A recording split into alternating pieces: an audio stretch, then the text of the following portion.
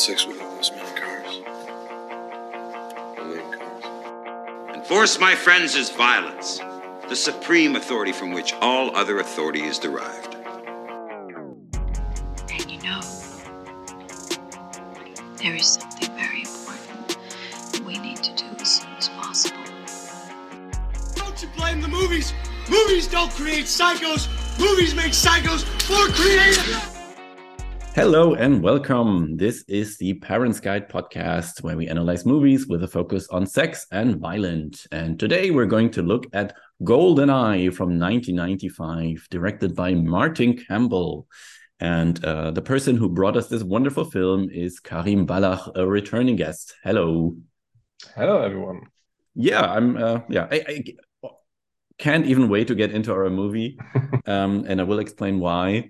But I don't want to skip our introduction. Although you are a returning guest, I still have noticed that when I ask guests who have been here before the same question of movies they remember from their childhood, that sometimes new things pop up since the last time. So can you remember any new movies or TV shows or something that disturbed you in any way, where a parent's guide would have helped you? I was actually thinking about this today because I was like, was there something I missed last time? I think that's time I specifically told about The Lion King. Yes. And but actually I came up empty. There's not really okay.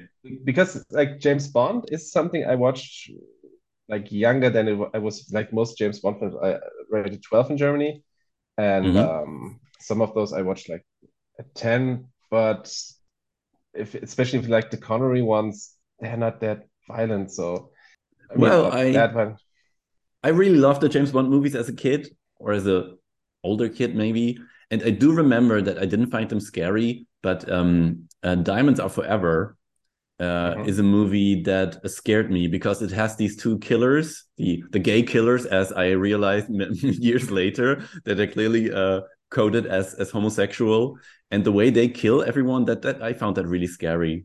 Like in one scene, they put a scorpion into someone's jacket, and I thought, ooh, this scared me. This is what I think when I have to think of scary James Bond. So I don't know if I saw that one young. I think I saw Goldfinger and Dr. No, and those are I like, especially from today's standard, pretty tame. So yes, once again, my parents did a good job. I have to say. Yeah, I guess mine didn't, because I watched all of the James Bond movies as a kid. Basically, I know that. Yeah, it's one of the franchises that I finished. Probably one of the earliest ones I have finished. I probably really, as a teenager, already had seen all of the movies up until that point, which in a way brings us to our movie today. So the movie today is GoldenEye from 1995, which was the first movie with Pierce Brosnan after a longer break. I think it was about 6 years after Timothy Dalton. I think 89 was the last one. And it wasn't kind of I don't know, maybe not a reboot, but I mean, it's difficult because I think every Bond performer gives it a different vibe, I would say. And I do want to discuss the vibe that the Pierce Brosnan movies, especially, and even this one, give. But what's your history with GoldenEye? It's actually one of the first Bonds I saw. I think the first one I really like some as a kid, like I said, but like the first one I really saw was Tomorrow Never Dies. And GoldenEye was probably the second because a friend had the VHS tape back then. And so, of course, back when you had like 5 or 10 VHS to choose from, so you view them a lot. And so often when we were hanging out as like 12-year-olds, we was like, oh yeah, maybe let's watch GoldenEye again. And so I have a lot of memories on this film, like as almost like a hangout movie, because you don't watch it all the time. So it's like, oh, now he's driving with a tank, so now we're gonna watch again, and then it's like, oh, there's someone arguing, let's play something. And of course the video game, which for people my age was like the holy grail of Nintendo 64 games, because especially here in Germany it was I don't know how to say this in English, because it wasn't banned. That's not right, but you could only buy it 18 or older, and it wasn't allowed to be advertised or anything. So, and it's like someone's older brother had the game that everyone's like, yes. oh, and And it's such a legendary game for people my job, probably also some more like people. And so that's like a milestone. That's why Pierce Brosnan is always like my Bond, like Hmm. my original Bond, so to speak. And I think also it's very interesting to watch GoldenEye and the progression of his films because it's like this when I watched it on Monday, I really thought that this is so different from where the series went. And Hmm. like In a especially if you look way, at I the would last, say, yeah. yeah, but I mean, I with mean, Daniel, with Craig for sure. yeah, yeah. But But if even you if you look just like the four picture run that it's four, right? Yeah, four four, yeah. from Brosnan, where it's really like it starts more like a transition film between Dalton and something more lighthearted to say, because Hmm. he has more quips and he's more charming or suave than Dalton, who was a bit more hardened. But it's also not as ridiculous as the later Roger Moore films. But when No, you but when you look at then Die Another Day, it's full on Roger Moore Moonraker territory for me. So that's why I it's found it. yeah, it's not in the territory of Roger Moore. Obviously not, and Yeah, nothing really can be. But I do have to say, I was surprised how goofy this film is. And I do remember that I think especially The Word Is Not Enough is also a pretty silly movie, yeah. Dr. if I Christmas remember Jones. correctly. And yeah. Oh no, I think of Tomorrow Never Dies. I think Tomorrow Never Dies is the sillier movie. I think The Word Is Not Enough is maybe like the most serious one, despite Christmas. But it was seen as a bit more of a serious film, I think, than Tomorrow Never Dies. Tomorrow Never Dies is the one with the newspaper and Yeah, Jonathan Price. Yeah, this yes. was a really absurd one. Uh, But anyway, usually newspaper moguls always have like a big stealth attack boat, something. It's of totally course, of normal. course, of course. I don't even know. Normally, I have been trying to start with a plot summary, and with too many movies, I realized that it's not that easy, and it is not too easy to summarize a James Bond movie. I don't want to do like a step-by-step plot synopsis because I think that's irrelevant for our task here anyway. True. But if you want to say what this movie is about, I would say it's a lot about the post Cold War because it's Yes. so much about Russia and how things have changed, and also like America as well is shown in many different ways by the Joe Don Baker character who pops up again and again. And and I thought that was really interesting to see that again. That in '95 the Cold War or the end of the Cold War was still so much on everyone's mind, which surprised me actually because 5 years was a long time. Yes, but also it's the first Bond after the Cold War. Yeah, So, of and course. there was such a clear line for when it's the first Bond, it's like 61, 62. So you basically have like almost 30 years of movies where it's always clear cut. You have the Russians as the bad guys. You can like the Soviets, more Hmm. accurately, the Soviets are like in all the movies the Nazis. You can pretty easily go like those are the bad guys. You know, it's really Yes. shorthand. Like it's Cold War Soviets. Of course, they're the bad guys.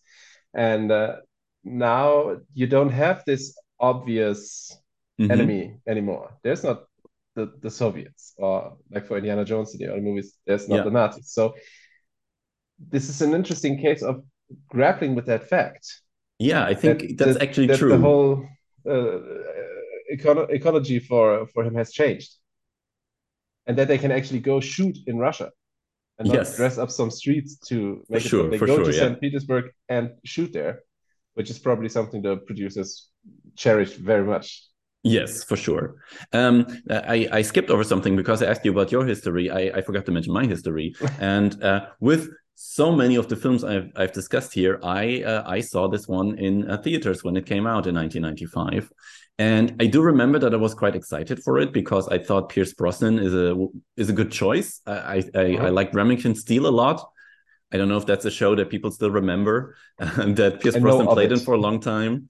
And what was fascinating about Remington Steele is that he constantly quotes movies. So Hmm. his character, like in every episode, he quotes a lot of movies and always says, "Oh, it's this movie," and then he says the year. So for growing movie nerd, this show was quite interesting. It's kind of forgotten by now, but it was like the only thing that Pierce Brosnan did that made him somewhat known. Like he didn't make a lot of movies before he became James Bond. Not unlike Timothy Dalton, right? Who also was not really a star before he became, and well, also not afterwards. But so I was quite excited for that, and I know that I didn't love it. I think I didn't even really like it. I thought it was okay. That's what I remember. Yeah. But on my rewatch yesterday and today, I had to squeeze it in today. I realized like I remembered almost nothing from this film. Okay. I had forgot, and I hadn't seen it since 1995. Yeah. So this was the first time I've seen it since I saw it in theaters, and I had forgotten almost the whole movie. The things I remembered the most were actually all the scenes that were used for production stills that were in the magazines and everywhere. Those were always the moments where I thought, oh yes, of course, because I read a lot about the movie, of course, because I was into that already. But I didn't remember the movie very much. Okay, but let's get into it. GoldenEye, you said it's a bit weird when we look at the Parents Guide. It is rated PG-13 in the US. I guess not surprisingly, I can imagine that most Bond movies are rated PG-13. In Germany, it has 2 ratings, and I don't really know what to make of that. It says 12, and it says theatrical and VHS version, and then it says cut, because it also says Germany 16. I don't remember if it was 12 or 16 when I saw it in theaters. I can't really imagine that it was rated 16. It's getting ahead of myself. Way too tame for that. Yes. But I just checked the Blu-ray has the 16 on it. That's surprising. Strange. That is really surprising, yeah. But it's not that uncommon in Germany to have a different rating for the home video and the theatrical market. That actually happens sometimes, because there's like 2 different judgments being taken into consideration. Because cinema is like more guarded, because people check for the age, and VHS or now Blu-ray streaming is different in how it's able to be controlled. Yeah, guided. I do see now. Actually, I have an explanation on IMDb. It says the differences. So there were 2 moments were cut to give it a 12 rating in Germany. And then later these scenes were included again, and then it stayed on 16.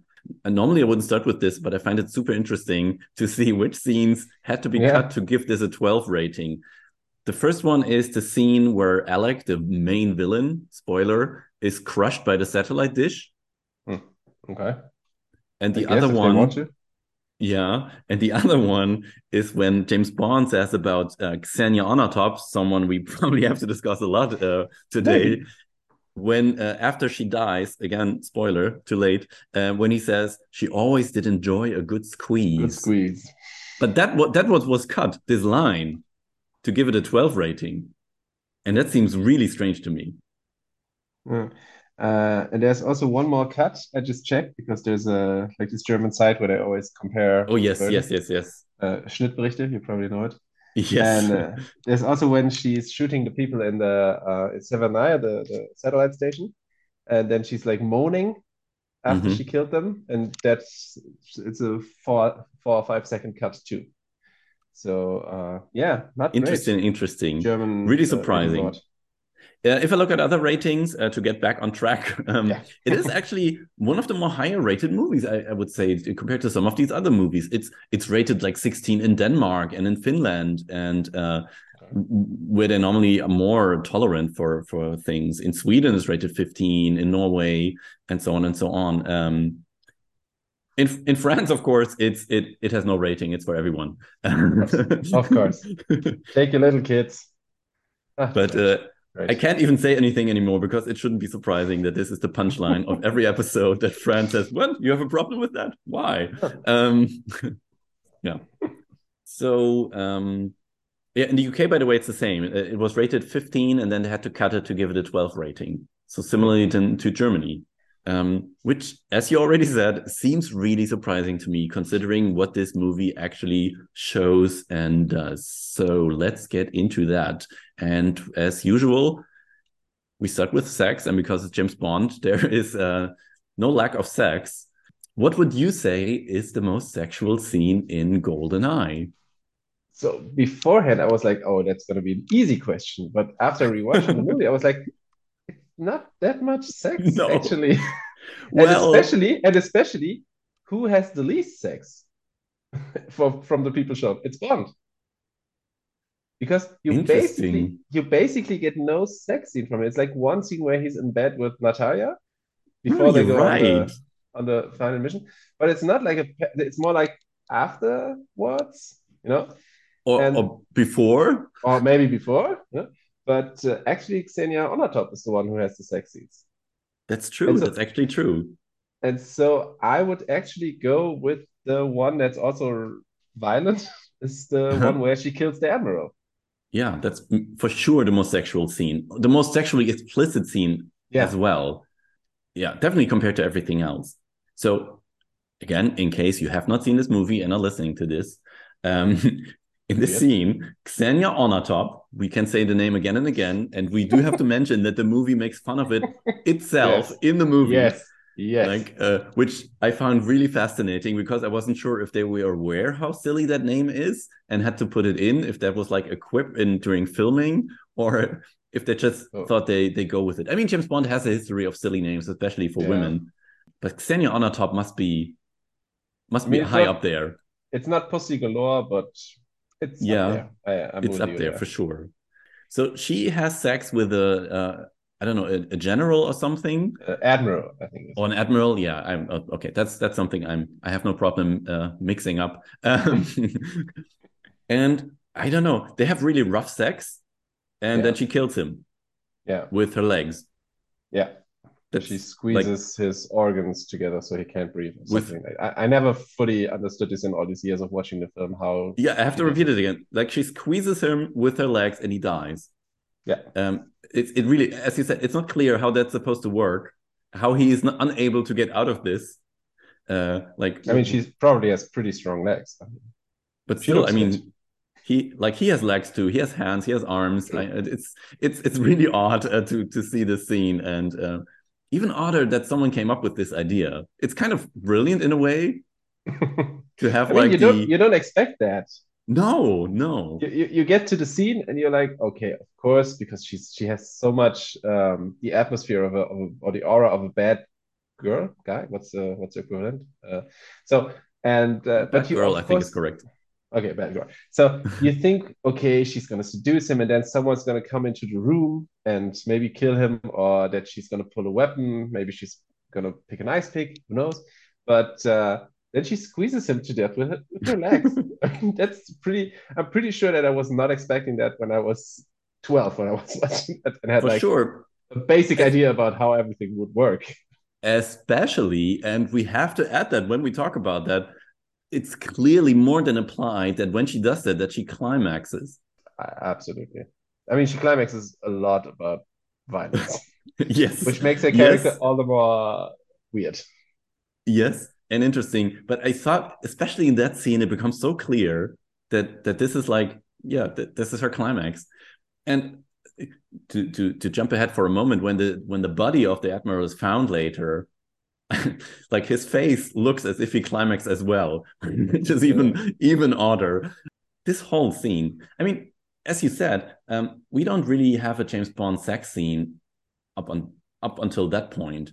And I thought it was surprising already to see such an extended sex scene with like no James Bond and with one of the Yeah. villains, because normally you don't get that. No, no, And it goes on for a while until she kills him. It's not a short scene. no. It's 2, 3 minutes probably, I would Yeah. guess. I didn't Uh, time it, but it's really because that's the. I mean, it's a great build-up because you know something is about to happen. It's pretty clear, yeah. but you don't expect that. And the sex is already wild, rough. I mean, I would describe all of her behavior as like animalistic in a way, right? She Yeah, seems to be yeah, really like an animal. And of course, when the sex scene starts, Ksenia Onatop sits on top of the man. of course. They, Doesn't she they at one point say in the film that she likes to be on top? of course, that's when they talk I about the mean, name. But then when yeah. the first scene comes, like they don't shy away from going there. No, It's no. Head on. I was laughing at all of these moments. I was really not expecting, and again, I had forgotten about how silly all these scenes are with her, how far they go with her. But I do have to say, I don't know, I compared to some of the other characters you see in other James Bond films, including the other female characters in this film, I thought Ksenia Onatop was a quite interesting character. Yeah, absolutely. I mean, Um, she's not. I mean, it's weird, but I don't feel that movie shames her for it. no, no, It. I mean, of course, she's a villain, but it's not like, oh, look at that dirty hoe doing bad stuff. no, It's really no, like it's more curious. Like, what is with this woman? Why is I mean, it's not like a deep dive character study, but no. it feels more curious than judgmental. Yeah. She becomes the center of many scenes where you don't expect it, right? Especially considering that I mean, she has some dialogue in the scenes with Bond, but in most of the other more violent scenes, she doesn't really talk a lot. She's just Mm. there and is violent, and well, again, and she seems to have one orgasm after another, especially when she kills people. And I think it helps that she's played by Famke Janssen. I don't even know. Probably I the mean, Americans would say Janssen. it would be Janssen. I mean, she's Dutch, so That's probably what would be I would say, Famke. of course, but we are German, so we would Yeah. never think of pronouncing it in an English way.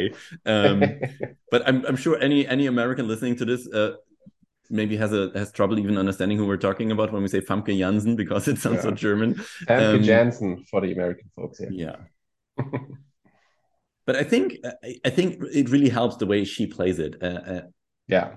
She gives it a lot. I even wonder if the screenplay included that many interesting bits with her, or if she really elevates the character.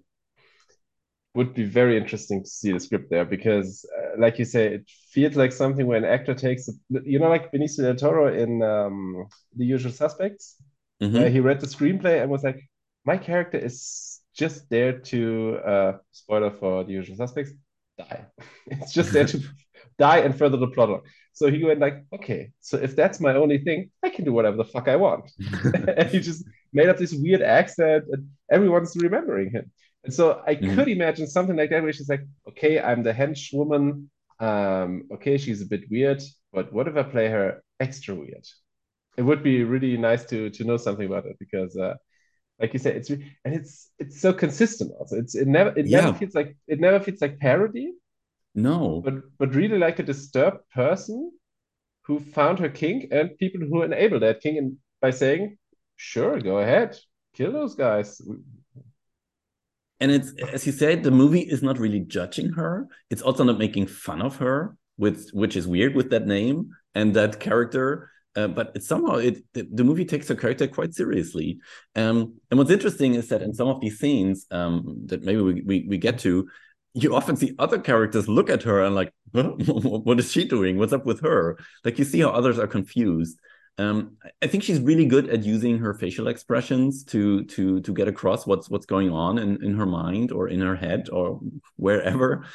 More than with the dialogue. I think actually when she talks, she becomes less interesting because she becomes more like a standard, again, female femme fatale character in a way, right? Where Although she has to, I yeah. like her banter with Bond. Like when they had the bathhouse fight sex scene, which we'll get to probably later. And when they sit in the car and he's like, "Oh, this time the pleasure was all mine." And she's like, "Oh, you probably don't won't be mad if I don't call." And so it's like Mhm. I think Yeah, she has yeah, great yeah. banter with him. It's more when she has to do the bad girl stuff like, "Oh, this is the end for you," or "I'm getting to you" when she Hmm. kicks the tire. It's like, okay, yeah, that's not that special, but it's because for me it's like one of the first female Bond villains that I remember, and I'm always like, I mean, also the names, like even as a kid, you get that on the top, even if I hadn't had English, but I knew what that meant. Yeah, she's great, and she sells the part where you think it's not someone where you think like, oh, but nobody would fall for that woman. Like sometimes Hmm. people exude so much crazy that you think like no sane person would go to bed with them. But of course, when she's in the casino, of course she could pick up almost any guy in there. Of Hmm. course. what I did notice about her, as interesting as her character is, and again, especially because she's so sexual, when she loses, she completely changes and she gets really, really upset. First at the, it's not poker. I forgot what they're playing. I didn't really understand that. Okay, yeah, I just have no idea what that is. That's why I didn't get it. Just some other game and not poker for some reason. Yeah. And at first she's cool and she's in control, and then she loses and she immediately gets all no, I don't know, like a little child almost, right? That can't deal with it. And later in the bathhouse scene as well, like she is in control. And then when Bond, again, maybe we get to that scene later, although it's almost a sex scene, he throws her across the room. She has the same look of yeah. And it is like she cannot control her emotions very well, right? Only as long as she's on top. I'm sorry for the pun, but it's I mean that's where the non-subtleties of the screenplay, of course, come through. Yes, Because yes. that's her whole deal. And that's why her method of killing, because of course you're extremely vulnerable when you're sleeping with someone, because you're naked, you don't have anything, and also you have to open up. I mean, it's something that basic instinct is getting at, the vulnerability, and there she has like a real big advantage, and she can control the situation because she knows she can get men to do what she wants. And that's why it's, I think, even more frustrating when that doesn't work out. Mm-hmm. And that's why and that's the functioning facade that she can present, that she's like just a seductive woman, falls apart when she loses at a card game. Yes. Yeah, absolutely. I don't want to rush on, but there are so many moments in this film, sexual and violent, that I do want to make sure that we talk about many of them, because I think they're very interesting. Although, again, Ksenia Onatop deserves talking about her for a long, long time. And we will get back to her for sure, because she's involved in many of the scenes. Okay, I pick a scene, and then maybe you can pick a scene, and we can go back and forth, because there are so many. I think I want to talk about the post-credits car chase, which also includes Ksenia Onatop. Yeah. And not post-credit, post main title. Post-title sequence. Post-title sequence. Anyway, confusing. Which like the title sequence is over, and then we are in a car chase right away. And it's so confusing what's going on, because Bond is sitting in a car with a woman, and for a long time you have no idea who this woman is, and he chases like he has a car chase with Ksenia Onatop, and they're like basically risking their lives for fun, right? You don't even know if there's a mission or what he has to do with her, because we then realize at the same time that the woman in his car is a psychologist who is supposed to like profile him or something, or like see if he's still fit. And the combination of all of these things, that the psychologist sits in a car with him while he chases a woman who we don't even know if she's his mission, is so weird. It's so weird. With any explanation, we're just thrown into the scene, which then, of course, ends with him seducing the psychologist. Although we don't get to see the sex scene, or not even close. No, they just start to kiss, and then the camera pans up to show us beautiful Monaco. And yeah, it's and this is I think this is one of the big differences from Dalton to Brosnan, because the sexual innuendo in the dialogue that's popping up a lot. Let's say for sure. Because I have to check if I wrote that one down. So in this scene, I think, yeah. Or do you have one, or should I? They have, like, of course, they have a dick joke there, because James, I know you're only doing this to show me the size of your, and then he's like, ego, and she goes like, your motor. No, he says engine, and then she says ego, because he's the psychologist, right. Of course. So she gets to him with ego. Yeah. But of course, there's so many of these puns. Yeah. But I was surprised actually at how non-cringy it was, because I cringed at that one, I have to say. Yeah, but I mean, it's not perfect. But for a 30-year-old Bond movie, which don't have the best track record of how they handle sexuality, I thought it was pretty okay for the most part.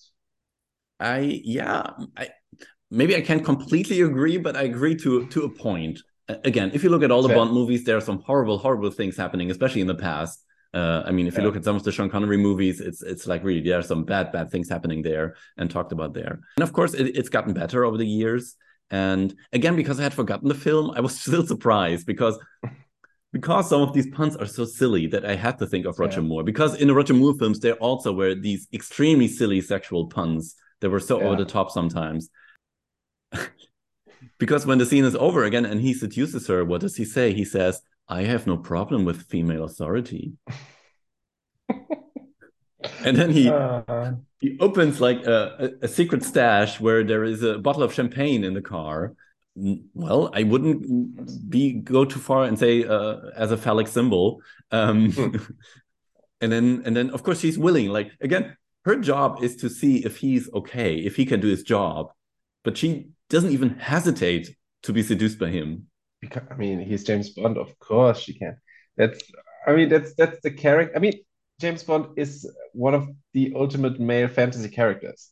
Yeah. Because he's good looking, he's intelligent, he's good with the women, he's a guy who gets things done. So of course that attracts a lot of men because they're it would be cool. I mean, and of course he has to be this successful without even trying that hard.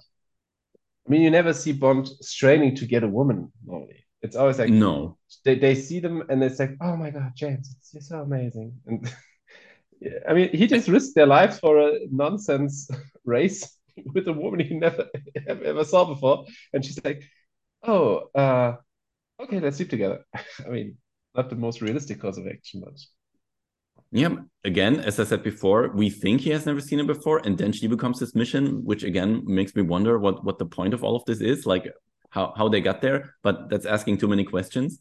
But what surprised me about I think actually, I mean, it has always been my impression that on the road, that's really just a chance encounter.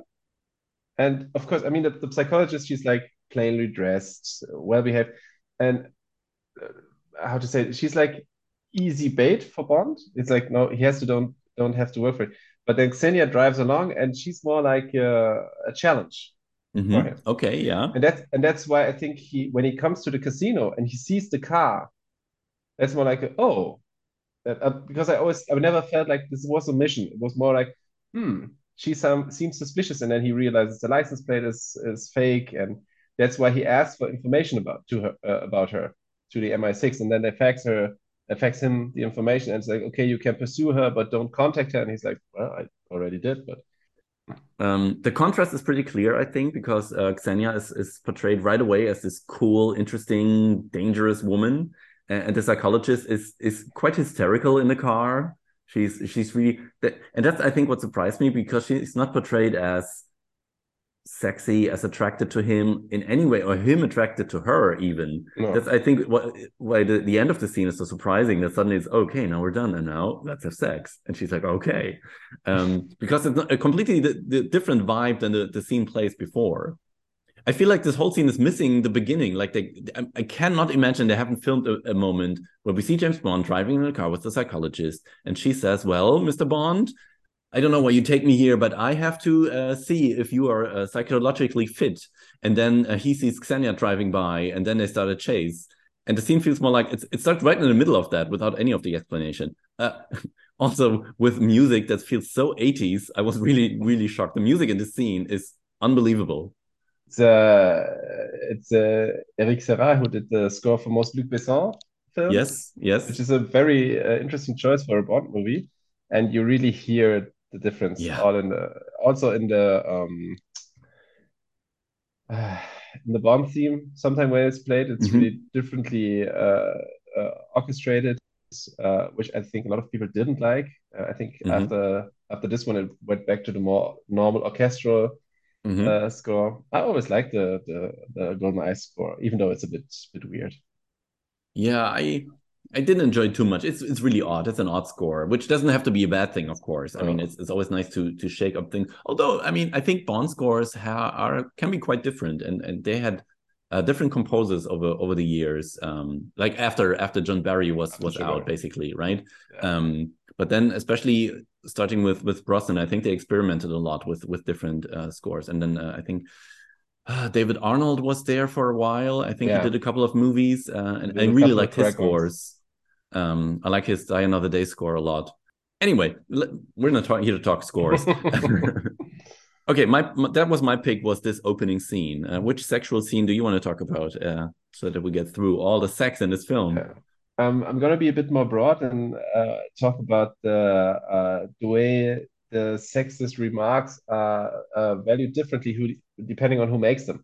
Because you have Boris, the Russian programmer. And, he's something. And yeah, he's really, but there's like the big difference when James Bond does his like innuendos. It's always like, oh yeah, because he's like such a cool guy, and he does it with a little wink, and it's like, okay, he's charming and everything. Then you have Alan Cumming playing Boris Grishenko, named after, I think, Woody Allen's character in Love and Death. Because why not? Oh yeah, I haven't thought about that. Yeah, of course, yeah. Why not a Woody Allen reference in GoldenEye? Of course. Oh. And what as weird as that. But he's constantly making sexist remarks to Natalia and making her solve password riddles where the solution is something sexual. And of course, it's also played for laughs, but it's also like the clear thing, like, oh, but that's a weird guy, so that's also a bit creepy, you know. Like, but there's... yes, you're not supposed to like him, and again, spoiler, he turns out to be one of the bad ones in the end. But what surprised me about all of that was that Natalia seems to enjoy it. She's like, oh yeah, you with your sexist jokes all the time and your passwords and making me solve riddles that are sexist, and then asking me if it was good for me too, as he does after the first password scene. And she's like, oh, that's funny. That's why I thought the sexist part was played for laughs, but it also wasn't really criticized in any way. I was wondering if that's I mean, like, I have to admit I'm a bit nostalgic about the film because, like, one of my first Bond films. But I was wondering when I was watching it this week, she doesn't seem shocked or hurt or anything like that. And I was wondering, like, because it's not that uncommon for women in tech or fields that are more dominated by men to being used to having to laugh at sexist jokes and, like, not showing that it actually is not okay because you don't want to be ostracized. You want to be part of the club. You want to succeed. I mean, I'm not sure that GoldenEye is that deep into criticism of sexism in Mint studies. Well, yeah. But it crossed my mind because it was really like she had like one moment where she's like, oh, come on, Boris, again. But she's not really fighting about it. She's more like, okay, yeah, blah, blah, blah. Another one, yeah. She's playing it off. And I mean, like, in a film that would focus on that, it wouldn't be surprising considering it's like something where you see a woman trying to prevail in the male working space. But I mean, like, that's really reaching for GoldenEye. I have to admit that. Yeah. But there's a constant throughout the movie. It's Jordan Baker when they finally get after the last mission and when they succeed, and they think and James and Natalia think they're all alone and start to make out, and then Jordan Baker comes and then he reveals that there's a whole lot of Marines there, which could have helped at any moment if they were asked. And yeah, like, that's so weird. Let's get the helicopter and you can continue debriefing her at Guantanamo. Well, it was like, wow, that feels really, really bad now. The mention of Guantanamo. But also, like, there's like this constant where it really feels like, oh man, that is 90s. What? Sexism? We haven't heard of that dialogue. Because that wouldn't fly in a modern James Bond film. No, probably not. What I find interesting, and I think because I'm probably more critical of the film than you are. Fair. Which is okay. I mean, again, we don't have to agree how much we like the movie. And I think with a movie like GoldenEye, that's fair anyway, I guess, right? But I think M is very interesting in this regard because she's, I'm pretty sure, the first female M. Yeah. Right? And I mean, it's Judi Dench. And she has some interesting things to say to James Bond, right? Yeah. Because I think you're a sexist, misogynist dinosaur. Yes.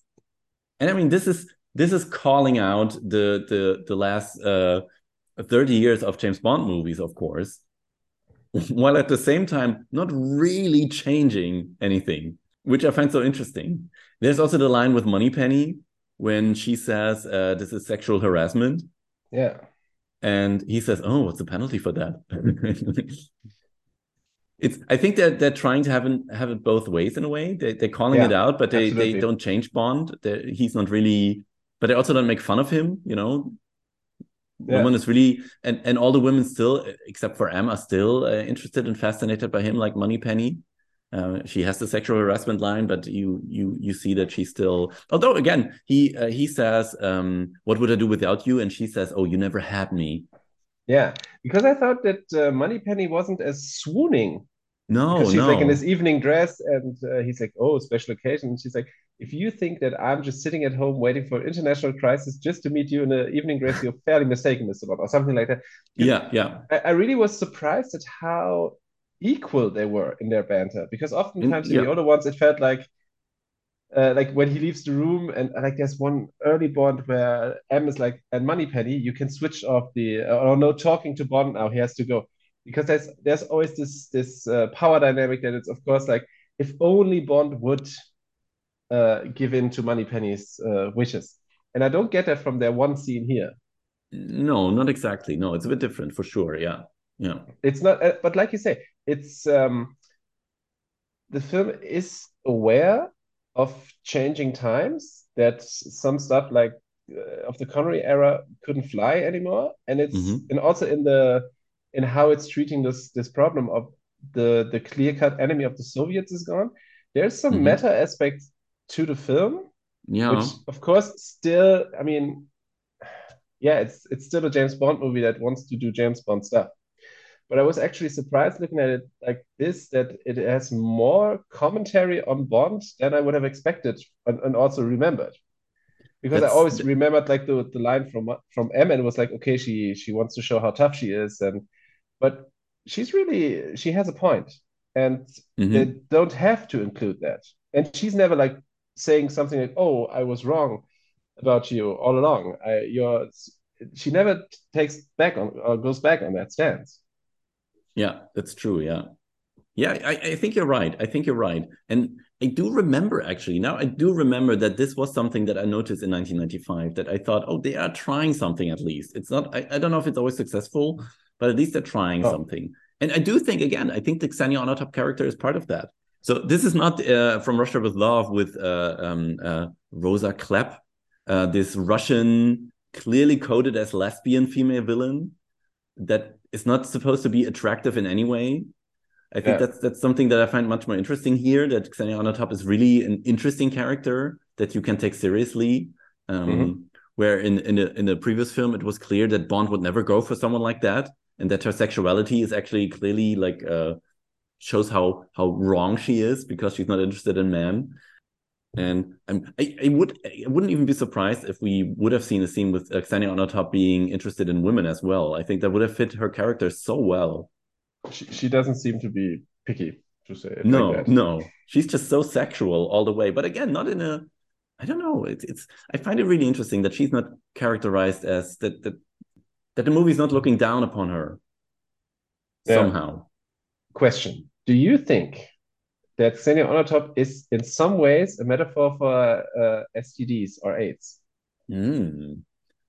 Because in the previous films, the sex could put Bond in danger, but more because he's letting his guard down, and someone would come in, like in I think in Doctor No, it's like the first time some woman's trying to seduce him and leads him into the room, and then there's someone waiting for him, but Bond, of course, is too clever for that. But here, it's the sex itself that kills. Yeah, that's true. That's interesting. And especially considering that AIDS in 95 is a thing that is not ignored anymore. No. So I always felt like maybe there is something there about that, because there you have also the line in the bathroom scene, which we have referenced a lot. Exactly. Yeah. Maybe we just that when I don't know what her line is, but he says, and it depends on what you understand on the safer sex. Yes. So there's a clear reference to this term, which I think did not have that relevance before AIDS. No, for And sure. like, Safe sex is I mean, an expression that was coined. I mean, maybe in the 80s, but in the 90s, it was like common knowledge in a way, right? And what that yeah, means, and so on and so on. As she says, you don't need the gun, and then he says, well, yeah, that depends on your definition of safe sex, sex. which of course combines sex and violence already in a way, right? In an Yeah. interesting way, as the whole scene does. Okay. I want to move on to violence, but actually, there are two more things I want to talk about. This movie, I really did not expect that this movie has so much to offer that I just can't look away from. Okay, I know what I want to say for the end. I do want to talk about the other female character that I think is, in a way, the weakest female character, which is Natalia, Yeah. who is played as an important character, but she never gets anything to do but watch that people are killed or that Bond saves her, and so on and so on. And there's this moment when he meets her for the first time, he doesn't know if she's good or bad, but he's like really going rough with her right away, like pressing her to a wall and really close to her. And you could think of sexual violence in a way. I think that it's almost uncomfortable. But really quickly later, she's so willing to have sex with him again. There's Although no he build-up at all. no, not at all. It's really odd. What they do is that they're on the train and the train explodes and they're sitting outside the train and she must have been traumatized. I mean, it's not the first time that she's almost killed in this movie. No. And in the beginning, I thought the movie is actually trying to deal with that this is a lot for her, and of course not for Bond that they show this contrast. Sure. And he makes like a joke, and she right away she looks at her and she smiles right away, where they're sitting next to a burning train that they just have escaped from. And she's Yeah. oh well, what are you talking about sex? She's not saying that, but that's what they are talking about, of course. And then the movie almost implies that they have sex right next to this burning train. And I think that says a lot about how this character is not much to go with, because she doesn't have a lot of agency. There's this one moment when Bond fights with this other general and she helps him, but it's only for a second. It's not much. I mean, she does actually get to do a lot of useful stuff.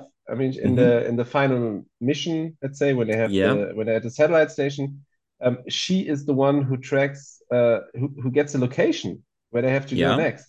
Yeah, I mean, if she doesn't track Boris's hack thing, whatever, Yes. they don't know where they have to go.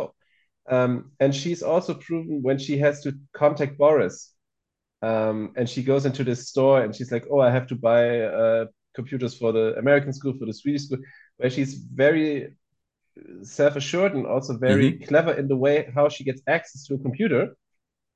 So I think she has the movie is clearly trying to not just have her like the Yes. Bond girl who's just to be safe, but also doesn't really know what to do with her. Because Yeah, I think that's there are it. Yeah. moments, and that I think what you felt, because you have these moments where it's like, oh, she's competent, she knows what she's doing, and she's actually helping along. At some points, Bond wouldn't have solved the case or the problem without her. And then there's also moments where it's like, maybe we let her be kidnapped, so Bond has to go after her. Yeah, And exactly. that's also a part of where I'm thinking like this is like really a transitional Bond film, because you have these elements that are trying to go in a new way about it, be it the Bond girl, be it the sexism and everything, but also it still wants to really, really be a Bond film And it doesn't in a really way know that how to like, do that in a new way or yet. yeah, or not completely good way. Like the Craig Yeah. films at some points just said like, okay, we're doing a narrative about 5 films, which Yeah. back in the 90s, I guess nobody would have wanted. No. I mean, not Which nobody, but it wouldn't have brought acceptance. And I think this is, and that's why I like that Martin Campbell has done the first Brosnan and the first Daniel Craig film, yes. because I think in both cases he did a very good job. But you see that in Casino Royale, it was a way clearer where they want to go with everything. Yeah, for sure. Yeah. And in GoldenEye, it's like do some new stuff, but also it's still a Bond film. And I think Natalia is really a good example of where this disparity is palpable in the film. Yeah, absolutely. now that you mentioned his name, I think Martin Campbell has such a weird career because, as you said, like he made GoldenEye and Casino Royale. That in other cases, you would think this is a name that everyone knows because he makes these two important Bond films. And if you look at his filmography, like the most important film afterwards is maybe The Mask of Sorrow, which was quite a successful film. It is pretty cool. Also a bit forgotten, I think, by now. I think this movie is not remembered as well, although it was pretty good. And then, well, the most famous movie you have Green Lantern, right? A movie no one wants to remember. No. And so many movies that you've never heard of. Yeah. I think it's a classic case of a good workman director. You know, I think he feels to me like someone who would have benefited from a studio system, where the studio says, okay, we have this project, do it. And he does great action scenes. You always have a clear choreography. You have a good spatial awareness. You always have a feeling of where is everyone in relation to everyone else. He knows how to shoot well. I mean, the film looks very good, especially the scene in the park with the statues. It looks fantastic. Nothing that I think a Bond film has looked like before. Mm-hmm. But it's not the auteur guy. You don't think like, oh, it's a Martin Campbell movie. It's like, oh, Martin Campbell did a good Bond movie. He did a good Zorro movie. Yeah, you have a great point there. I think that because I think he is talented. He had like an interesting run. I mean, I think he became known with No Escape, which sounds like a terrible movie, but it's actually surprisingly good for what it is. And it's well directed, and then GoldenEye, then A Mask of Sorrow, and then Vertical Limit, which I liked when I watched it. It's one of these mountain movies, again, completely forgotten, but it was much better than you would expect from a movie like that. And then like, yeah, he struggled a little bit before Casino Royale comes, and after Casino Royale, 4 years later, he makes a Mel Gibson movie, Edge of Darkness, that also no one remembers, and so which is a remake of a TV show he made in the 80s. Yeah, still, right? Of course. I mean, this is what he does really after Casino Royale, which is for sure now his most famous film. And then Green Lantern and so on and so on. And then it's like almost gone. I mean, he made a movie last year with Liam Neeson. And I would challenge anyone to remember which movie that is. But of course, that's also the Liam Neeson problem that... The Marksman? No, it's of course the movie Memory. Memory, of course. I mean, the M was right, so I guess at some point, yeah.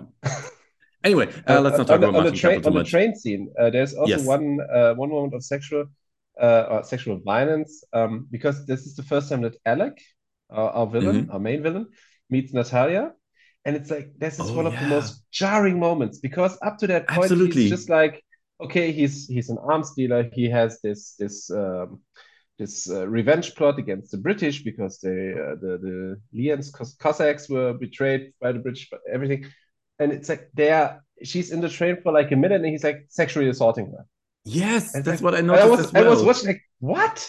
Why? Why is this happening? There's no indication. It's really like a show of, well, look how evil he is. He's like totally gone.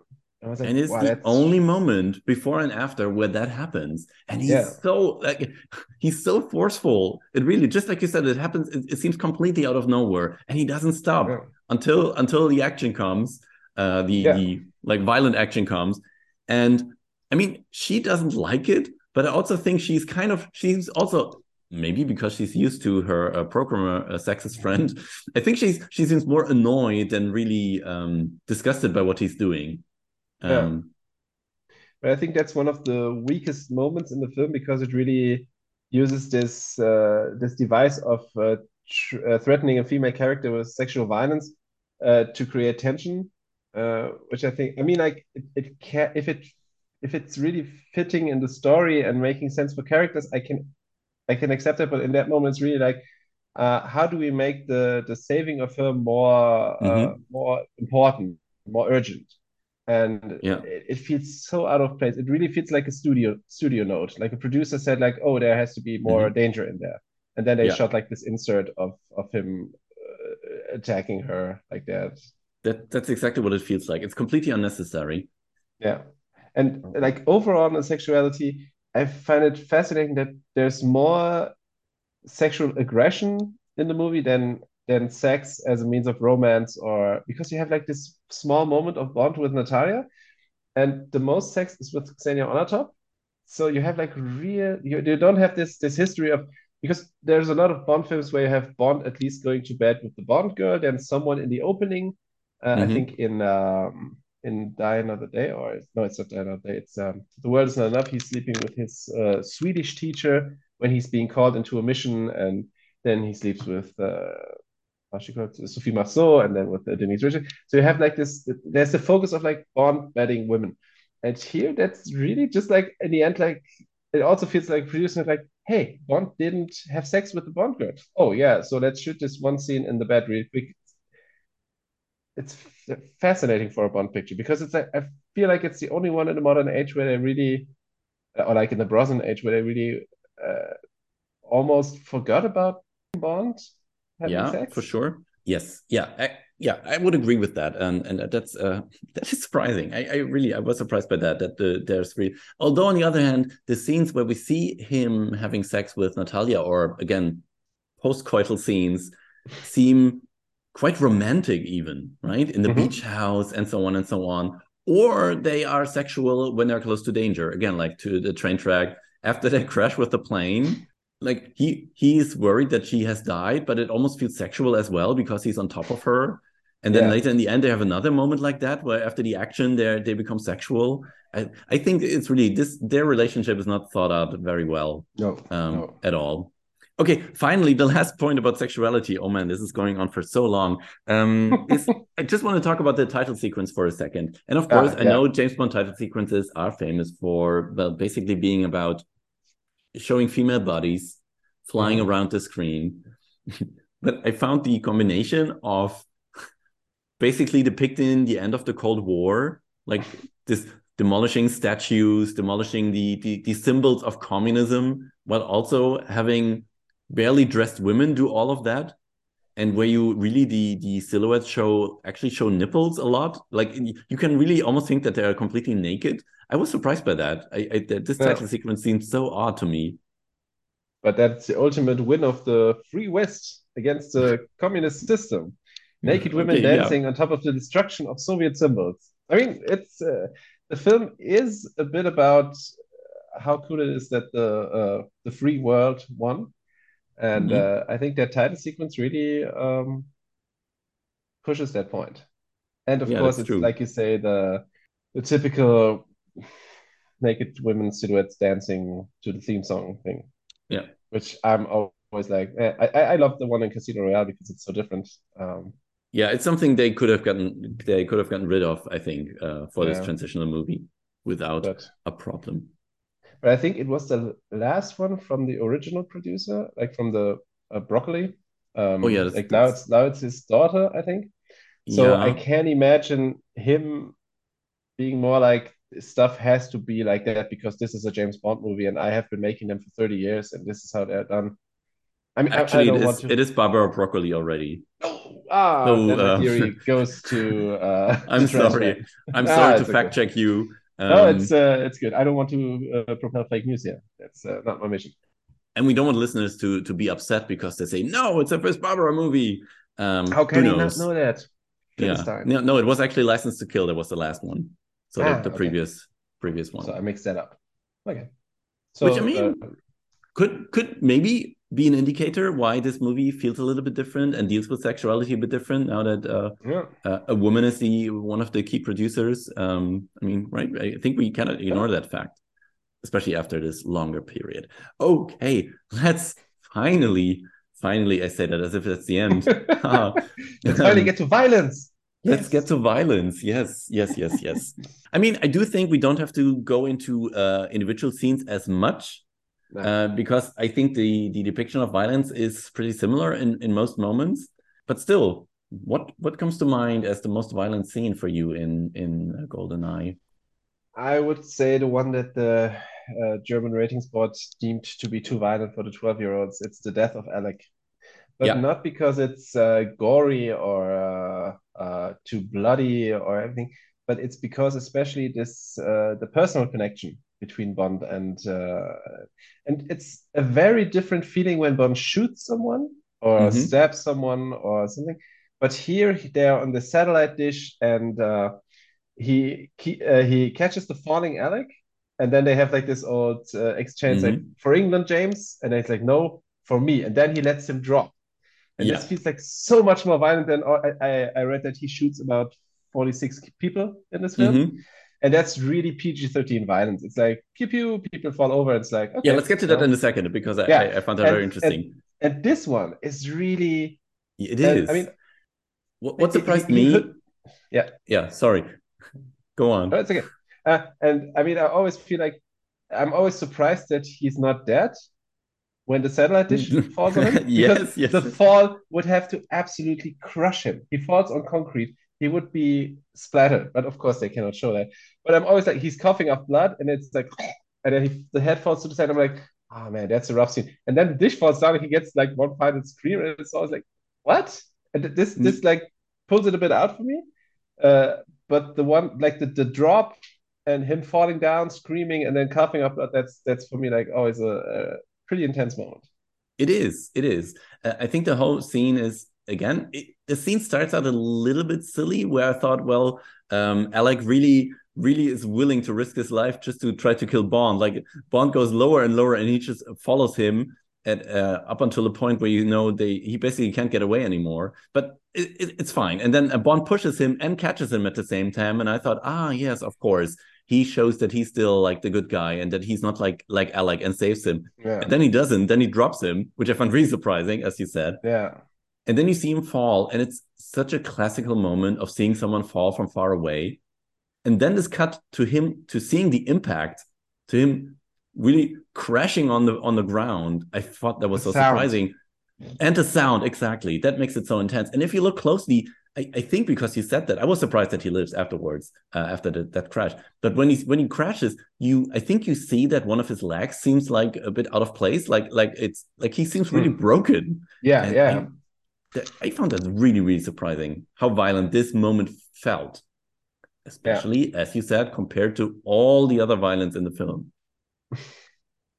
And I think that moment feels more like a holdover from the Dalton area, Mm-hmm. yeah, Yeah, era, yeah. the era, um, because he was more ruthless, and especially in License to Kill, where he's taking revenge for Felix Leitner being hurt, Mm-hmm. and also this that's like the personal aspect of it, and how ruthless Bond gets there, and it doesn't Yeah. feel like, because like shooting some Russian soldier that's shooting at him, that feels like part of his job. You know, he has to shoot back to defend himself, but he doesn't have to drop Alec. Like you No, he said, doesn't. he could save him. He could say, "Okay, this is over. I will give you to the authorities. You will rot in prison." And especially that he says, "For me." Yeah. Like he has to, because he's. I mean, Bond's big thing is that he doesn't attach himself to people, because Mm-hmm. of course he cannot in this job. No. And I think that's why also again Casino Royale is so great, because it shows why he doesn't do it, because he did Mm-hmm. once and look what he got there. But here it's really like it's a relic from his past, where he was younger, where he was less experienced, and also like the betrayal Yeah. Yeah. that Alec was like blow it up, everything like an opening scene, and then that Alec resents him for doing the Mm-hmm. job. Yeah. Yeah. Exactly. Yeah. So it's Um, almost like he has to get clear of his own bad conscience, that he set the timers lower and endangered Alec. mm-hmm. And that's what makes this so violent, not the violence itself, but the everything surrounding it. Yeah. Yeah. Absolutely. Yeah. I was surprised. In connection to that, the fight scene that precedes it, or when the fight scene starts, it is also more intense because Yeah. you hear less music, you hear much more sound, and you hear them breathing, and you hear every hit in a way, which Hmm. again differentiates it already right from the start. So they really want to make clear that this fight scene is different to compared to all the others in the film. And it doesn't feel as choreographed, because a lot of the No, fight scenes in movies generally are, of course, they are choreographed. They don't, they're not supposed to hurt the stuntman or the actors, but this one really feels like two people going at each other. yes. So let's talk about the other violence in this film, which again I think you can almost summarize. You earlier said tame, Yeah. and you also said that a lot of people are killed. So many people are killed. I mean, you say how many people Bond shoots, but he's not the only one. Again, we have Xenia who kills lots of people. We have explosions and fire that kills people. We have the other general that we haven't even talked about in the beginning who kills lots of people. There's so many people killed, but like this, I would say there's basically no blood. The violence feels like not like violence. Like it's almost like 50s Western, you know? Someone shoots and someone goes, oh, and falls over, and that's it. And you don't really see any impact of violence. For the most scenes, I would say. Yeah, it's the perfect example for blockbuster violence. Yeah. Because you have like today you have a lot of like the Marvel films, they get around that by having robots or aliens as the villains a lot of times, so that the violence against them doesn't feel as bad. Mm-hmm. And I think especially in the 90s, and that was one like when we talked about what movie we could talk about, that was the one reason I was like, okay, this could be a good example of Yeah. 90s blockbuster violence, because you have a lot of action films, especially in contrast to the 80s, where the real macho Stallone, Yeah. Schwarzenegger films, where they really got to be violent. I mean, look at and even look at the difference between Terminator and Terminator 2, Mm-hmm. which is a real, I mean, it's of course biggest everything, but of course with the budget of 100 million comes a certain directive from the studio not to go as big with the violence. And with the 80s being ever more growing into the blockbuster age and the 90s continuing that trend, you really feel like this is sanitizing the violence. And I think this Mm-hmm. is especially the kind of violence where people like David Cronenberg or Michael Haneke would really scoff at. Where really Mm-hmm. like it because it has no impact. It's Yeah. really It is. That's I, exactly. It has I, no impact. That's what it feels like. You don't it's feel really the violence. You don't feel the deaths. It's no, completely meaningless. yeah, it's just part of the routine. Yeah. Yeah. And I can accept that in some ways on an action movie like that because of course I have been conditioned Mm-hmm. to accept that. But this is the great case of like when you say like it's PG-13 in the US, because I mean around about 50 people are killed. Mm-hmm. But okay, you can show that to a 13-year-old or 14-year-old. Yes, But if a breast would be visible, that of would be course. out of the question. In Germany, you have the other way around. It's at some Yeah. point it's like maybe the violence is a bit too easy. And I think the James Bond film, especially, of course, the Craig films have gone a bit harder and are Mm-hmm. pushing the PG-13 rating more. But of course, they're made 20 years later, so they have more room to push. Because of course, today you can show other stuff in PG-13 than you could in the 90s. Um, yeah, but it's really it has like in horror movies, you often have violence as a means of releasing tension, Mm-hmm. where it's like, oh, that's gross, that's weird. And other times, like when I discussed Eastern Promises with Gordon on his podcast, you also have the violence as something that really like, it hurts to see it because Mm-hmm. it's so visceral. And here it's just okay, he's an agent, he shoots people, and that's all the thought that's put into it. Yeah. It's really just a plot, not even a plot point. It's just like a check mark. Yeah, That's it's yeah. I think violence is used as a replacement for sometimes like even for dialogue or for other actions, but in a completely meaningless way. I think of this moment when a Bond is in the opening action scene is hiding behind these explosives or what it's supposed to be, and Mhm. so they can't shoot at him. And then this one soldier gets like trigger nervous and shoots Yeah, anyway when nothing happens, and then he's killed. But again, even the way he's killed feels it doesn't feel like death. It's more like, oh, it's just an shut expression up. for I don't like what you just did. That's all it Yeah, means. You don't even think that this general is like too cruel or anything. It's like, oh, of course, that was annoying. He should be punished. it's That he almost dies played for doesn't really laughs. matter. Hmm? It's almost played for laughs. Yeah, yeah, it is. And that happens so often in this film, almost all the Yeah, time. Yeah, so yeah. many people are shot, and I think the movie goes there slowly in the beginning. I noticed that it takes a long time until Bond actually kills someone because it's Mhm. Alec who kills all the people in the beginning, and Yeah, Bond doesn't kill anyone until he's out on the airfield. That's the first time he starts killing people. Before that, he Yeah. never kills anyone. And a lot of people are killed until this point, which I find, again, surprising. But then he starts like using a machine gun and really just shoots wildly Mowing them into down. crowds. And it Yeah. just all fall over. What the film does though is it shows a difference between the hero James Bond killing or the villains killing, because the Severnaya station when Xenia and Omarov kill all the Yeah. technicians and that's violent, but there you can see like how, without even being more bloody or anything, how the film can frame it, Yeah. because those people are helpless, because Xenia is enjoying doing it, because Omarov is like so blatantly cold about it, uh, like really technical about it, because like with Bond it's always like part of his job. He shoots because the other guy wants to shoot too, so he Yeah. has to save himself or has to save someone else. But there it's really like they enjoy it, they do it for evil means, and the film does a good job of like, in what it wants to do, it does a great job of showing the difference, because like when the good guy kill, it's I mean it's justified, but when the bad guys do it, that's mean, that's cruel, that's violent. Yeah, exactly. Yeah, I also, yeah, that's becomes really, really obvious.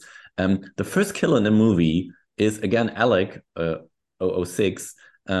He killed someone, and what happens is that he shoots, and we hear someone going, "Oh," but we don't see the person he's shooting. Like we Yeah. don't see anything. He just shoots somewhere, and then we hear that someone has died. And that's the first death in this film, and I think that's really representative for everything we've been talking about, right? And that happens again later, but you're right. And then when the bad guys start killing, it's much more visceral. It's yeah, you're more supposed to feel what's going on. Which is surprising, because Natalia is actually given a moment to, you mentioned this earlier, to contemplate what happened, when she's like covering some of the co-workers and really feeling the helplessness of it all. And it's surprising for a blockbuster like that to Yes. have the moment for a side character, which doesn't have any effect on the long-term movie at all. No. But still it shows like there's a completely normal person who just works as a computer analyst or whatever, who she probably has not many experiences with violence violence like that, and that it does something to people, which is not typical for Bond No, and I think this or is blockbusters. similarly to what we talked about with sexuality. I think again the movie has it both ways.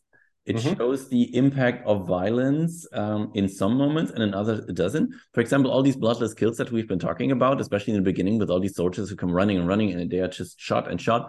They like disappear. Like you don't see after they're dead, they're gone. While when we have these other moments again with Xenia and the scene in this scene, and when Natalia sees them, we see bodies lying around. Like we feel that. And that's very interesting as well, that the movie even shows the consequences of violence in different ways. Because again, when Bond kills, like there are no consequences basically. It just means people are moved out of the frame. Yes. Even when he drives a tank through St. Petersburg. That's what I was just thinking of, right? He's driving through St. Petersburg, and again, it's one of these things where you can think of how many people he kills accidentally by doing this. But there's also the scene when the two jeeps with soldiers drive into the river, and again, it's almost comically, and they're flying out of the car, and you don't feel violence. It's just that's what's played for laughs, absolutely. Yes. But I think the film does a very tries very hard to demonstrate that Bond is never hurting a civilian.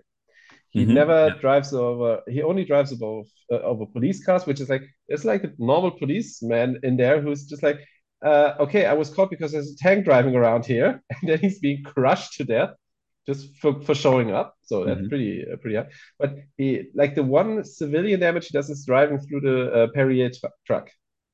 But isn't he also driving through a building or through walls where you don't know who's behind those walls? Yeah, but it's like there's a passageway which is not wrong. But you know, like what I mean. Yes, but I know what you mean. Yeah, absolutely. The film could be like, imagine from the Russian perspective, what a fucking madman is driving a tank through a crowded city. But the film, of course, is like, I mean, he has to follow them somehow, and the Hmm. tank was right there. So what he was going to do? Not Of take the course, isn't tank? I that is mean, just about a very I cool mean, scene. it's a cool action scene. I mean, It is, and it looks really cool. I have to yeah, say, right? It is an interesting sight and something you don't see very often. Of and it's course, you one can of question logic and everything, but who does that? no, And that's it's not another really scene of the victory of the West against the Kurds because like a British agent uh, wreaking havoc with a yes. tank in a Russian city. Hmm. It's a bit of a like, we got you now. Hmm. There's a scene later where I wrote down a lab, but it's not a lab, but this other room with all the technicians that is burned, and you see again, it's so different. It explodes with the where the satellite dish is, I think. Maybe I'm getting confused now. It's And after there's the a fire GoldenEye has been. everywhere, and you see people burning and screaming, which again is this other kind of violence suddenly. Yeah, And I was really but surprised to see that. it's been perpetrated by the bad guys, so Yeah, you get to feel what they've done, yeah, which is a clever move in a film where you clearly have a good and bad to make it yeah, make it like that. yeah, It's absolutely. well Yeah. done. When this general it's a German Orumov. actor. Hmm? Orumov. Yes, played by Yes. Gottfried John, Gottfried Jung.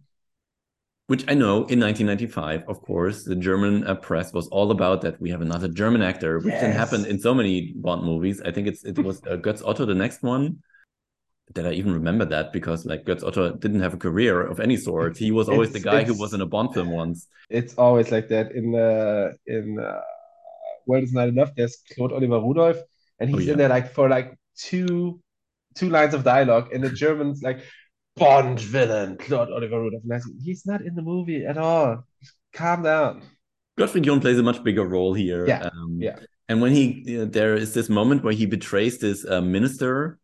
yeah. The Minister of Defense, which is somehow for some reason doing the questioning of a Yeah, captured British spy. yeah. Of course, Again, we're of not course. talking about logic, but he shoots him in the head. Yeah, And again, you see that he shoots him in the head, but there's no blood, no exit wound or anything. It's really that was a moment that was strange to me because it does show violence, but it still can't go there, not showing blood or anything, and not doing it off screen like the others. And yeah, that's just one more death I wanted to talk about. but if Um, you would shoot it with blood or brains, it wouldn't be PG-13. no, So no, but not even a little that's bit. the whole reason because you have to show him do it, Yeah. but you can't show the impact, which is what Yes. makes the violence normally have an impact. I don't know if we should we talk about the Xenia James Bond fight scene again. I feel like we have talked about it in a way already. They're in the sauna and they're fighting, and the fight they fight across the sauna and throwing each other across the Against the room, and walls. it feels like sex. That's the idea. Yeah, I think that their sex yeah, is violence, basically, and she enjoys it, and he doesn't. yeah. But she's smiling. She likes that again until she loses. Then she doesn't like it anymore. But up until this point, she really enjoys it, no matter how rough it gets. Yeah, but I think basically it's I'm still on my theory that it's Bond cannot just bat the even the bad Yeah. girl anymore. Yes, that's true. That's true. Her death, Xenia's Feels death. out of place. It's I think it is set up interestingly, like she is pulled through the air by a helicopter. I think, if I'm not Yeah, mistaken, yeah. She's and still then on the caught in a tree. And I was wondering, oh, does this become violent now? Is she like broken into, or something, or just thrown into the ocean, or and then she just hangs there in the tree, and it's not no. even make She yeah, doesn't just hang there because the belt she's wearing yeah. for getting down out of the helicopter, it's basically choking her the way that she chokes her victims with her legs because it's like pushing I didn't her even get organs that. together. So there's like poetry. It rhymes. And that's why he No, but says he likes to have a good squeeze. that's why. A That's why. very dangerous line, I guess. I don't know Big why. talk after she's dead. Yeah, No, but I feel that's played a bit comical. yeah. I Uh, found that moment it so it odd, especially for this yeah. character. I thought she would have deserved something else. I think, but the reason that they chose it like that is they wanted this squeezing her to death and this Yeah, quip, because I think we somebody said they're like, oh, look at that, it's like set up and payoff, so great, but it's not working that well if you watch it, it's like this looks Mhm. like from a cheaper movie Yeah, somehow. it does. It does. The execution doesn't really work. So I get why they did it, but sometimes you don't have to like it's should you do it? I I want to talk about one more death, and then I don't know if you have something else. Yeah. And it's Krushenko. Ah, That's the Alan Cumming yeah, character, right? yeah. Boris Grishenko. Because his death is like it couldn't be more comical. It Yeah, is straight out of a silly comic book movie where he's sitting in there and everything is destroyed, and he is very happy that he's still alive.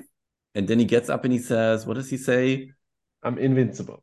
Sorry for everyone who speaks Russian and at my bad impressions. Well, I mean, most of the Because people he speaking has Russian in this film are not Russian, so that's Alan Cumming is I think Scottish, so but I mean he definitely does. not Russian. I've heard worse.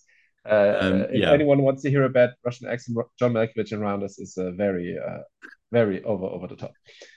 It's his like his catchphrase because yeah, when yeah. he is hacking the I don't know what in America, the FBI is trying to trace him and he can shake them off and like in early 90s computer graphics where they show you on the screen where they are on the internet right now, which is Yeah, the whole always internet thing and his hacking skills always are always charming. But then he's like getting up and yes, I am invincible. And that he's doing over and over again and thinks he's invincible until he gets frozen by liquid nitrogen or whatever they use to cool something there. It's I don't know. It's you can imagine like this in German, like we watched of course the VHS back then we watched in German. Me and my friends we used to quote that one all the time. of course because When it's someone was showing, when someone really has silly. won something like on a PlayStation game, I was like, yes, I'm invincible. So I'm like, okay, it's so over the top, but I kind of like that moment, even Yeah, if it's pretty cruel to play a death for laughs. yeah. Do you have anything else concerning violence? Actually, no. I was surprised to see that I had more notes, like after watching the film, I had more notes for sex than for violence, I have a which I lot of did notes not. on violence, but they're always the same. That's the problem. Oh, Yeah, another that's why bloodless I kill, another stopped bloodless taking them. kill. Yeah, that's why I stopped taking it and just replaced it with gun violence has PG-13 impact, Yeah. which is basically none. Then I guess we have covered the sex and violence in this film already. I'd say so. I mean, I always ask that question, but as many times, maybe I should skip that question. Could you imagine this film being more or less violent or sexual? Less, no, because then you can't tell the story, of course. More, absolutely. Yeah, Um, and like for my taste, it should be more violent. The violence should have more of an impact. I get agreed. the I get the financial concerns of the producers there. They have to recoup the money and PG-13, blah blah blah. But yeah, it should be more. But at least I'll say that it doesn't need more sex because I think what it does with the sex it shows is Hmm. interesting, and I don't actually care if I see Bond having sex with Natalia. I just don't. No, You can cut that out. It's fine by me. me neither. But the violence, yeah, GoldenEye rated R, yes, instant buy for me. Yeah, agreed. I wouldn't have a problem with that, and it wouldn't. I mean, it would change the movie, but it wouldn't make it any less than what it is. No, it would add actually. Yeah, for sure. But I mean, again, that's what we have the drag movies for, True. or the Timothy Dalton movies, right? I Yeah. think you can look in both directions and see that the violence is depicted in both characters or both depictions differently than in the Brosnan films. And it's understandable that they dialed it back because the Dalton films weren't that successful, they weren't that beloved. So again, from a financial standpoint, I get the producers completely. Yes, And I yeah, mean, they made a shit ton of money with that, so of course. they weren't wrong in that No. sense. Then let's get to our rating. So, as always, we give this movie a rating of our own in four categories in on a range from 1 to 10. And the first is how explicit would you say is the sex and violence in this film? I think I will go with 5, actually, because the violence is almost not explicit at all, except for the death of Alec. Um, and the sex is an important part, but it's not explicit. I mean, you don't have that much nudity, like a bare back or a chest of a man is the most you see. So yeah, I think a 5 is. Yeah, it's like thematically explicit because sex plays a role, Yeah. especially with the Xenia character, but you don't really see much. Yes. Yeah. So 5 it is.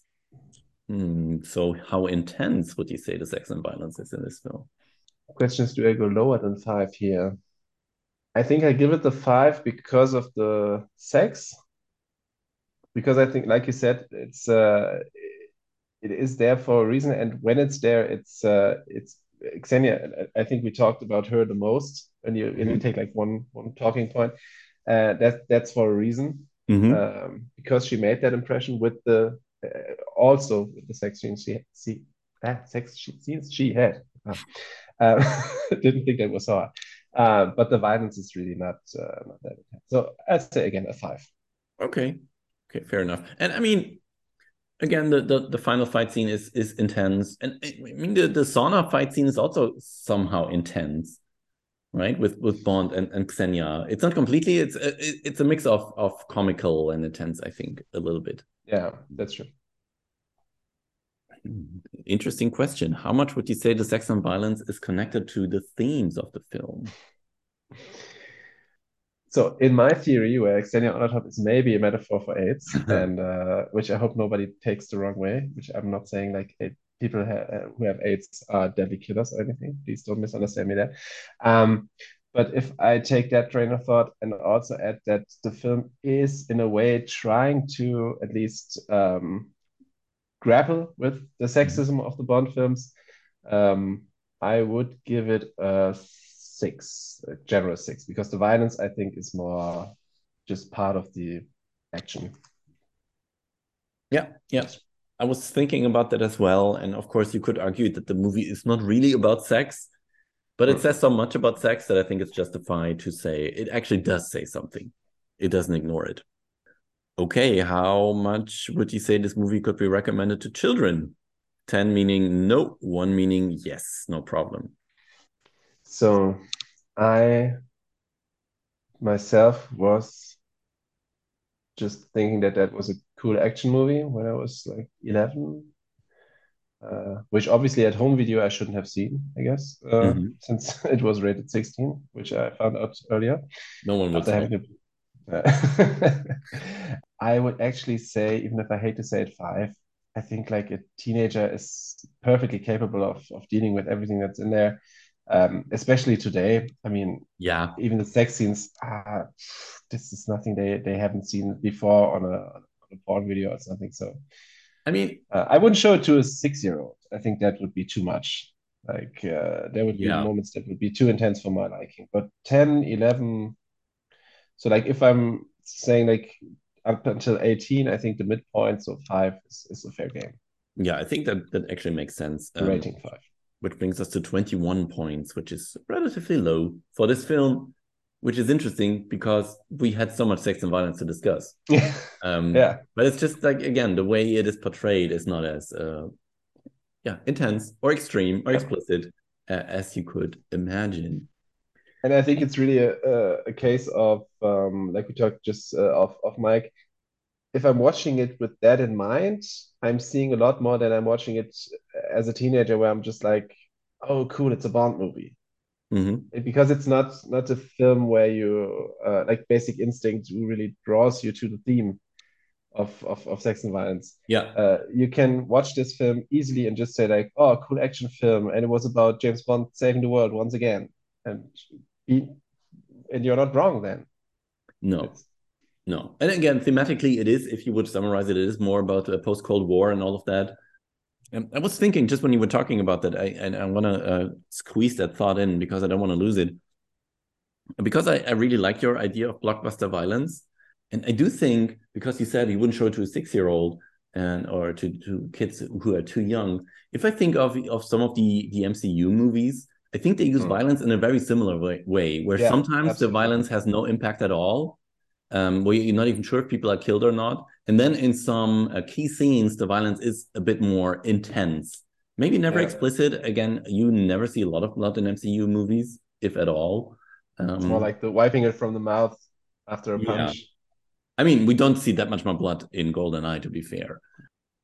Of course, the big difference is, and this is a common thing that people talk about and know, that the MCU movies just don't have sex.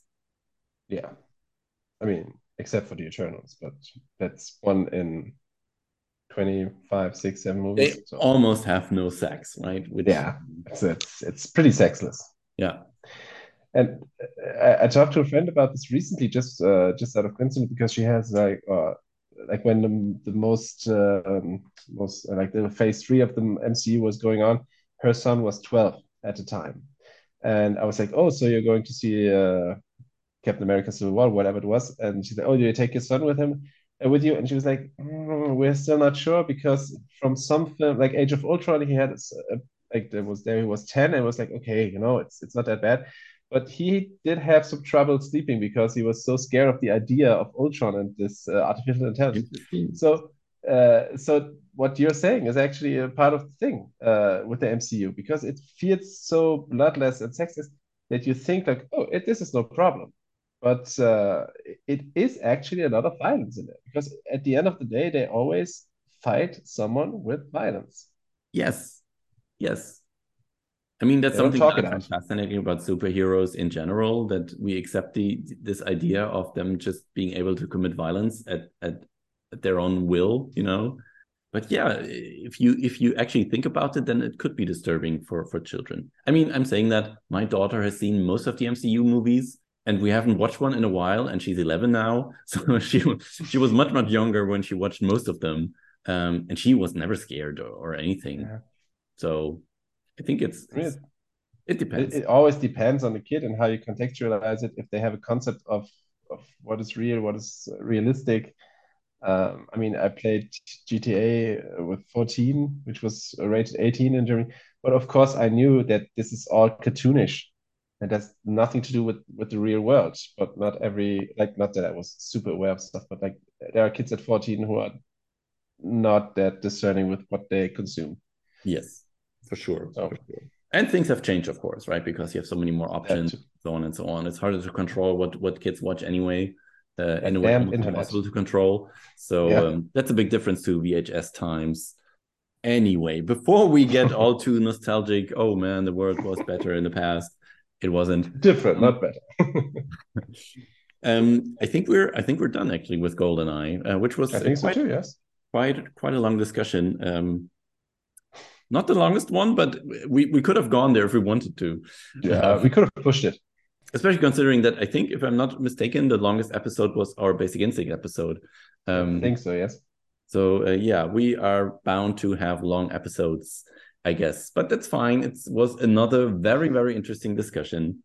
For this very interesting pick, again, I thank you. I know we talked about that this is an unusual pick. It's not a movie people would think of when they think of sex and violence in the 90s. But I told you before, and we've seen that now. This is allowed us to talk about things that maybe in most other movies we are not going to talk about. And it's fascinating to like I've seen GoldenEye, I don't know, probably 10, 15 times in my lifetime. But watching it this week with this mindset on let's analyze the sex and violence, not just take it, accept it as part of the Mhm. Bond's formula, really opened up some different thoughts. It's not changed my opinion of the film. It's not like I'm now like, oh, this is a hidden masterpiece that everyone. No, it has its flaws, and I get that not everyone has the nostalgia that I in some parts have to say like, oh, it's one of the best ones. But it shows that you can take basically any film and watch it under this banner and think about it like that. And that's something. That's why I enjoy listening the episodes you did in action a while ago. And I have seen that movie, I don't know, 15 years ago, and I was always like, I don't know. And hearing your discussion, I was like, huh, maybe I should watch Election again. This sounds like more than maybe I did grasp as a teenager. And that's so cool when Mhm. you don't take like the obvious picks are also cool because you have a lot of Yeah. stuff to talk there. But sometimes like the left field picks do also yield some interesting discussion. And I mean, by now, I would say even there are more unusual picks than expected picks. Because for some reason, whenever I ask people, most of them don't pick movies that everyone would pick. I think one of the problems is that many people assume that other people have picked those movies already. And I always say, no, Sure. no, you can take them. Anyway, I like both. I like the obvious ones. I like the surprising ones. Because as I have found out, you can talk about all of them. It doesn't really matter. I Sure. can still not imagine that there's a movie here where we notice, oh, there's actually not much to talk about. That hasn't happened yet. I don't expect that to happen. So thank you for this pick. Thank you for this discussion. Thank you for another great episode. I'm sure it won't be the last one with you. Yeah. So yeah, thanks. Thank you for having me, and thanks for listening. Exactly. So goodbye. Actually, I don't want to announce what the next episode will be because first of all, I don't know if it will work out, and second of all, it's a little bit of a surprise if it works out. It's a different kind of episode next time if everything works out. So be curious, be excited what will happen next week. And bye. Because I think you're a sexist, misogynist dinosaur, a relic of the Cold War, whose boyish charms, though wasted on me, obviously appeal to that young woman I sent out to evaluate you. Point taken.